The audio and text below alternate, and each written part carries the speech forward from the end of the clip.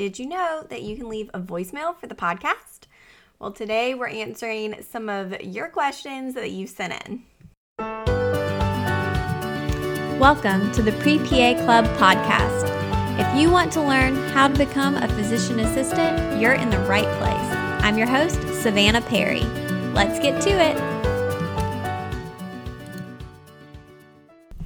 I want to thank My PA Resource and PA School Prep for sponsoring the Pre-PA Club podcast. So My PA Resource is a personal statement editing service that edits only PA school essays, only edited by PAs, and most of us have admissions experience. So I am one of the editors.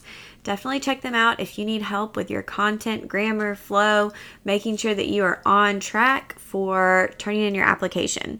And you can use the code FUTUREPA for a discount on any of their service options. PA School Prep is an online course that focuses on the anatomy, physiology, and med terms that you'll need for PA school to make sure you feel confident going into that first semester and that you are able to handle what PA school throws at you. So check that out at paschoolprep.com and also use the code FUTUREPA for a discount there. Hey guys, welcome to the Pre-PA Club podcast. Thank you for joining me. I hope everyone has had a great week so far.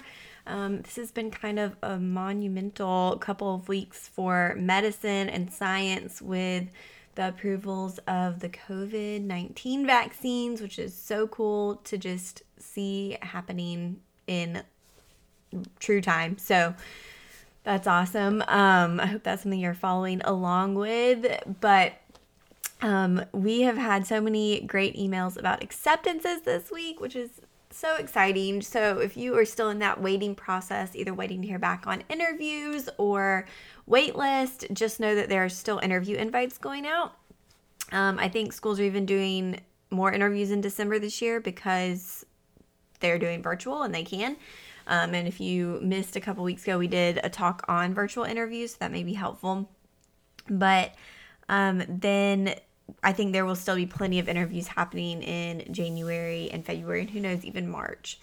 So you still have time, and I posted yesterday on Instagram, which is at the PA platform, about what to do if you are in a waitlist situation, if you're in a situation where you haven't heard back from a school yet. And so those may be some things you want to kind of look at, and we're about to talk about that a little bit more in our Q&A. So if you did not know, you can leave a message for the podcast. It is very simple. You just use your phone or your computer, but all you go to is speakpipe.com/the PA platform. And there is a link to that in the description as well. And so if you enjoy this episode and you have questions that you would like to have answered, go ahead and leave us a message. And then once we get some questions, we'll do another episode like this. I'm Savannah, by the way, Derm PA, pre-PA coach, and the creator of the PA platform, which is a website and blog that helps pre-PA students and PA students and PAs, just kind of a community to bring us all together and help everybody out. Before we jump into our questions, I did want to mention that the Pre-PA Conference 2.0 is coming up on January 2nd. So if you go to prepaconference.com, you can sign up for that. It's only $15, and if you use the code FUTUREPA, it makes it only $10. And so it's a really great all-day event from 8 a.m. to 5 p.m. You do not have to be present the entire time. Replays will be available to anyone who is signed up ahead of time. And so everything will be recorded. There's a chat feature. If you were at our first conference, the chat part was really, really fun. But this conference will be a little different in our focus. So the last one, we focused really on the application cycle and what you need to do to be successful when applying. But with this one, we're taking it a step back. We're talking more about how you become a competitive applicant. So if you're applying coming up in April, I still think it would be helpful for you, but I think this would be most helpful if you maybe are applying even in a year or two and are trying to figure out what you need to do, because I know this process is so confusing. So our topics, we're going to have a PA student panel again, a practicing PA panel. They're going to be different PAs than the first time. And then we have a one-on-one with someone who works in PA admissions. And it's Paul Gonzalez. He actually works with a school that is very holistic in how they look at applicants and is working very hard to make sure that they are accepting a diverse class and figuring out the barriers and why sometimes that's a struggle for PA programs. So I'm really excited to get his insights and just hear directly from him. And I think that'll be extremely helpful. Our other subjects are going to be finances. If you heard Kristen Burton on here a while back from Strive with Kristen, she is a financial expert and a PA. And so she's going to be talking to us about what to expect with finances with applying to PA school, how to pay and afford things throughout undergrad and PA school, what that looks like with loans, what the options are, just so it doesn't come as a surprise. And she has really great practical advice. We're going to be talking about pre-PA experience. So patient care, healthcare, shadowing, volunteering, leadership, research. How do you get those things and what is important? What looks good? What are schools looking for? How do you find out? We're going to be talking about undergrad and prereq success. So picking prereqs, choosing a major, scheduling everything out, how to study and be effective moving into your going into PA school so that you're kind of ready for it. And then we'll also be talking about standardized tests, because that's been a huge thing with PA schools and why they're important, why schools still use them, what you need to know about them, and preparation for them, when you should take it. We're going to go really deep dive into everything having to do with standardized tests, which will be awesome. And then we also have, oh gosh, what's the last one? There's so many sessions, so it's all day long. And then we will do an overview of CASPA. So we're not going to go completely through the whole application, because that would probably take all day. But we're going to go over things that you can be doing to prepare now, and things you need to know about applying so that you are ready whenever that time comes. You don't really want to wait till you're clicking submit to be looking at it for the first time and really trying to figure things out. So we're going to help you navigate that. Anyway, lots of great topics, but I'm very excited about it. It's really fun. I like getting to just hang out for the whole day with y'all. I remember last time in the chat just, picking out some names, and now I talk to a lot of those people on Instagram a lot. So it's really fun. All right, let's get to our first question. Hi, I wanted to thank you so much for taking the time to put this podcast together. I've been listening for the last 2 weeks now. My name is Abdul Miro, and my question is, I'm what they call a non-traditional student. I've been out of school for the last 13 years. And since I've been a practicing sonographer, doing everything from general to vascular ultrasounds at both outpatient and hospital. My question specifically goes to people who have been practicing in healthcare, direct patient care. Do they have to do shadowing? Do you feel that makes their application stronger? Or do you feel like explaining and going into depth as to the various roles and the specific patient care interactions that you have done within your career is sufficient to demonstrate that skill level that applicants or schools are looking for? Thank you. Okay, this is a great question, and one that we get a lot. Basically, do I need to shadow if I work with PAs or see them on a daily basis or interact with them? So first of all, being a sonographer is great experience for PA school. That is such a great skill to have. prior to going to PA school, and definitely will make you stand out. So that's awesome. So here's the thing with shadowing. The point of shadowing is to show that you have a full understanding of the PA profession and that you have a good handle on what PAs do, what the job entails, the roles and responsibilities. So by working with PAs or being around them or interacting with them, you will get some of that for sure. You're going to see PAs in action. You're going to see how they're working with their patients, interacting with different people of the healthcare team, including you. But with that, you, depending on what area you're working in, what specialty, what setting, that might give you somewhat of a narrow view of the role of a PA. PAs are very interesting in that even though we all have the same title, our jobs look so different depending on experience level and relationship with our supervising physician and setting and specialty. So that's part of why shadowing is important and helpful. So if there's a couple things here, if shadowing is a specific requirement for a program, you 100% need those separate hours.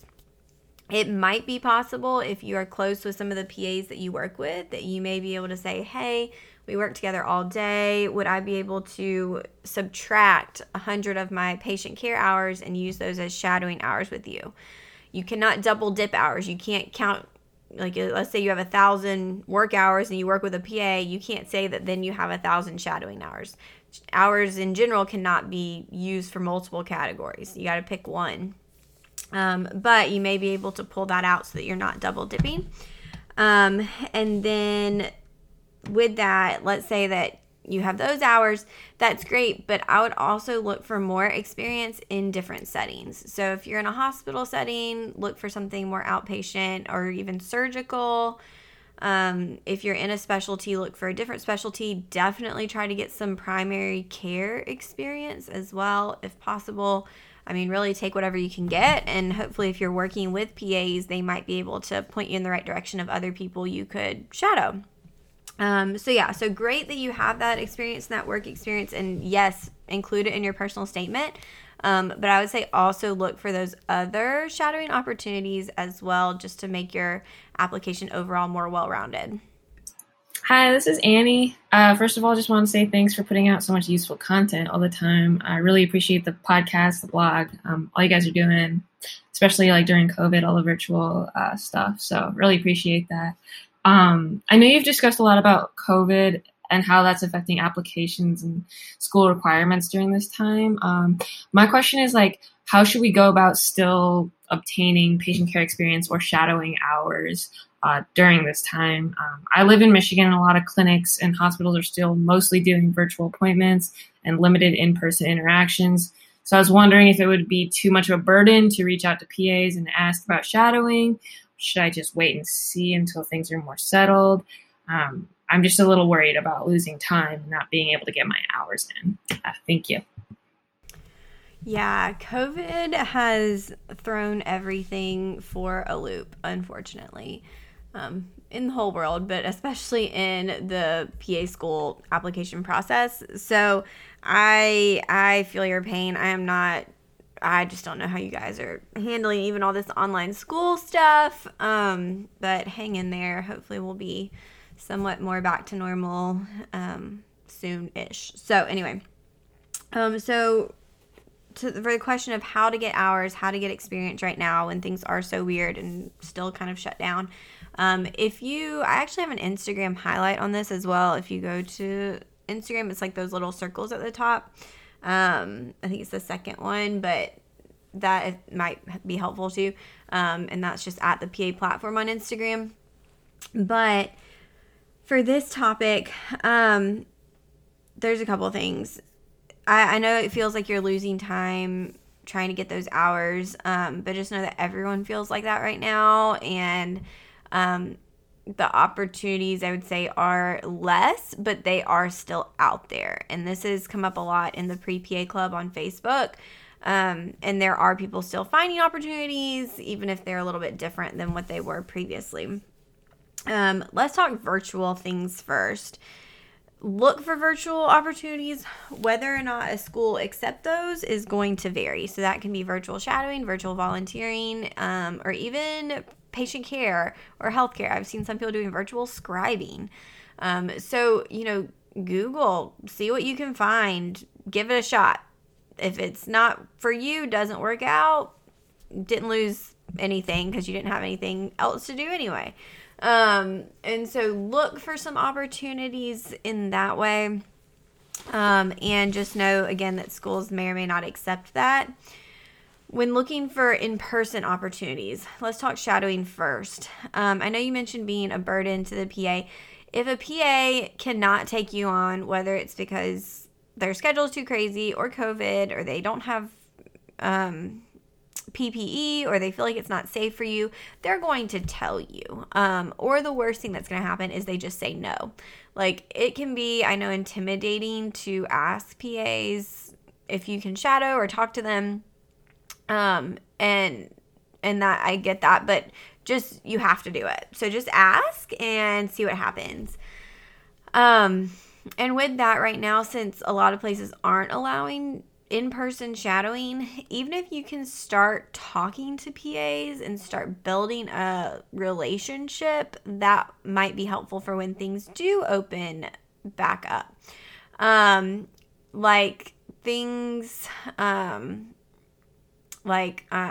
take them to coffee, or sorry, my mom texted me and distracted me, but taking PAs to coffee or talking to them on the phone or seeing if they'll, video chat with you.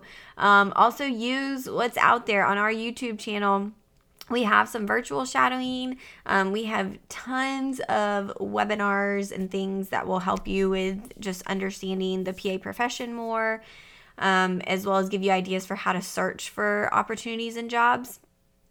So consider just talking to people. And then when it comes to actually finding patient care experiences, set a schedule to regularly be checking for this. So, I think one thing that's happening with COVID is jobs are starting to open up, but there are a lot of people looking for jobs, but there are also people who have been out of work who are maybe not planning on going back now, or planning to not go back into healthcare. So whether it's once a week or every other week or something, have a time where you're sitting down and doing a search for an hour or calling places to see if you can find any opportunities. Use the job boards. Call offices of places you may be interested in and, volunteer to, say, can I send my resume? I would really be interested if you had a medical assistant position at any point or whatever. Always ask to speak with the office manager. That will get you further. COVID testing. There's a lot of need for that. So you've got to consider what field you're willing to work in. But I think at this point, if you're interested in going into medicine and you've seen this pandemic, it's just, this could definitely happen again in the future. So it would be maybe even helpful to kind of be on the front lines of that. So those are all things to consider and kind of look into, but just make it a regular thing where you're continuing to check. The other thing I would do right now, if you do feel like you are in a place where you can't get your experiences, work on everything else. So whether that's taking an extra class if you can handle it, doing a class online to get it out of the way so then you'll have more time when you are able to get experience to get more hours. Working on your personal statement, working on your experience details, anything that will free you up for later on. Taking any standardized tests you need to take. See what you can do now so that you have more free time to work when things are more normal. Sorry, hope that helps. Hey, thanks for taking questions. I have a quick one. I applied to 3 PA schools this cycle. That's about as many as I can apply to because 39 years old, my husband's well established in his career where we live, my kids are well established in the schools where they go, and I love my community and want to be a PA here, be able to serve this community. So I applied this cycle. I had a 3.85 science GPA. according to CASPA, and a 3.76 overall GPA according to CASPA. I had close to 2,000 patient care hours and a couple of healthcare experience hours, a couple hundred healthcare experience hours, and over 3,000 hours of volunteering in my local community. I had just received a flat out rejection from this school that I applied to, and so I reached out to them to see what I could do over the next year to better myself and make me a more competitive applicant next cycle. And they recommended retaking a prerequisite class that they require for their program, which was statistics. In my stats class over 20 years ago, I got a B minus. I'm just wondering, even if I were to get an A, with the way that CASPA figures the grades and grade point averages out, do you think it would make sense to retake that class? Thanks. Okay, thank you for all of the details about your situation. I think that's very helpful to have to answer your question. But number one, your stats are great. So great GPAs, good amount of hours. I don't know what your hours are in.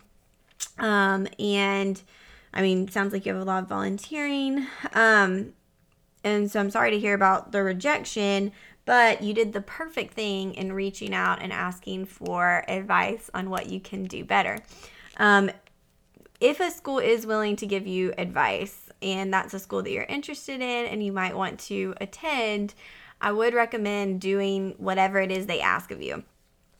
So in this case, that would mean retaking stats because that's what they asked. And so I think there's a couple reasons they probably did that or asked you about that. So schools do like to see a B or higher typically in their prerequisites. And I don't know if it was a requirement that they have a B or better for that program or not. If it was, that would have gotten your application immediately rejected and not even looked at. So I would recommend retaking that for a couple reasons, to get that B or higher and also to update it. So schools want to see recent work and recent coursework. And I would assume you probably did have to take some prerequisites at some point since then. But if there are other courses that are older, you may want to look at retaking some of those, just depending on how you did with hearing back from the other programs. How this would affect your grades are great. I don't think it would make them go up too much. There is a GPA calculator that is free online that I like to use that will you can plug in how many hours you have and how many you're planning on taking and what your grades would be to see how it would affect it. It would possibly make your overall go up slightly. It's not going to affect science because stats doesn't count as science. But I just wouldn't even worry about that. Like, your GPAs are fine. As long as you do well, there's no issue. So I think definitely if they told you to retake it. Because with your stats, I would expect that you probably should have gotten interviews if you met the requirements of the school and had a strong personal statement. So yeah, and then you may have applied, but Yale Online might be a really great option for you because based on kind of how you described your goals, that's exactly what they're looking for. If I want to become a PA, what should I major in?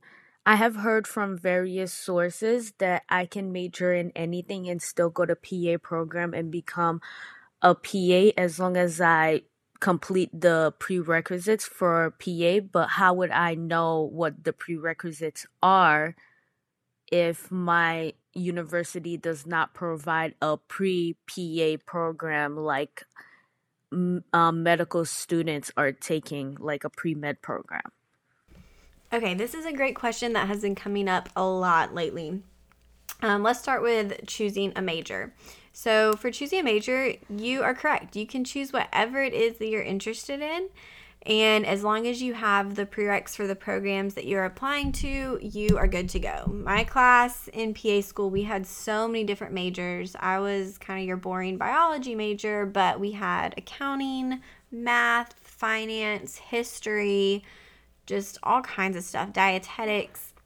So you can choose a major that you are interested in, because that will ensure that you actually do better in it, and are more successful and you enjoy it more, versus possibly having to choose something that you're doing just to fulfill the requirements. All right, now for the second part of the question of knowing prereqs. This is where it gets tough. So the difference in PA school and med school is that the requirements for PA schools are really not standardized at all. There are some things you're going to see commonly, like biology, chemistry, some of the classes overlap, but it can get very different once you start looking at a bunch of programs, because you'll have some programs who require organic chemistry and biochemistry, or some will say or some just want one very specifically.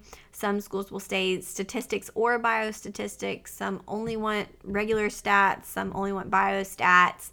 And schools tend to hold pretty strongly to these requirements. That's part of their accreditation process with the ARC-PA, is that they have to accept students based on the requirements they've set in place to maintain their accreditation.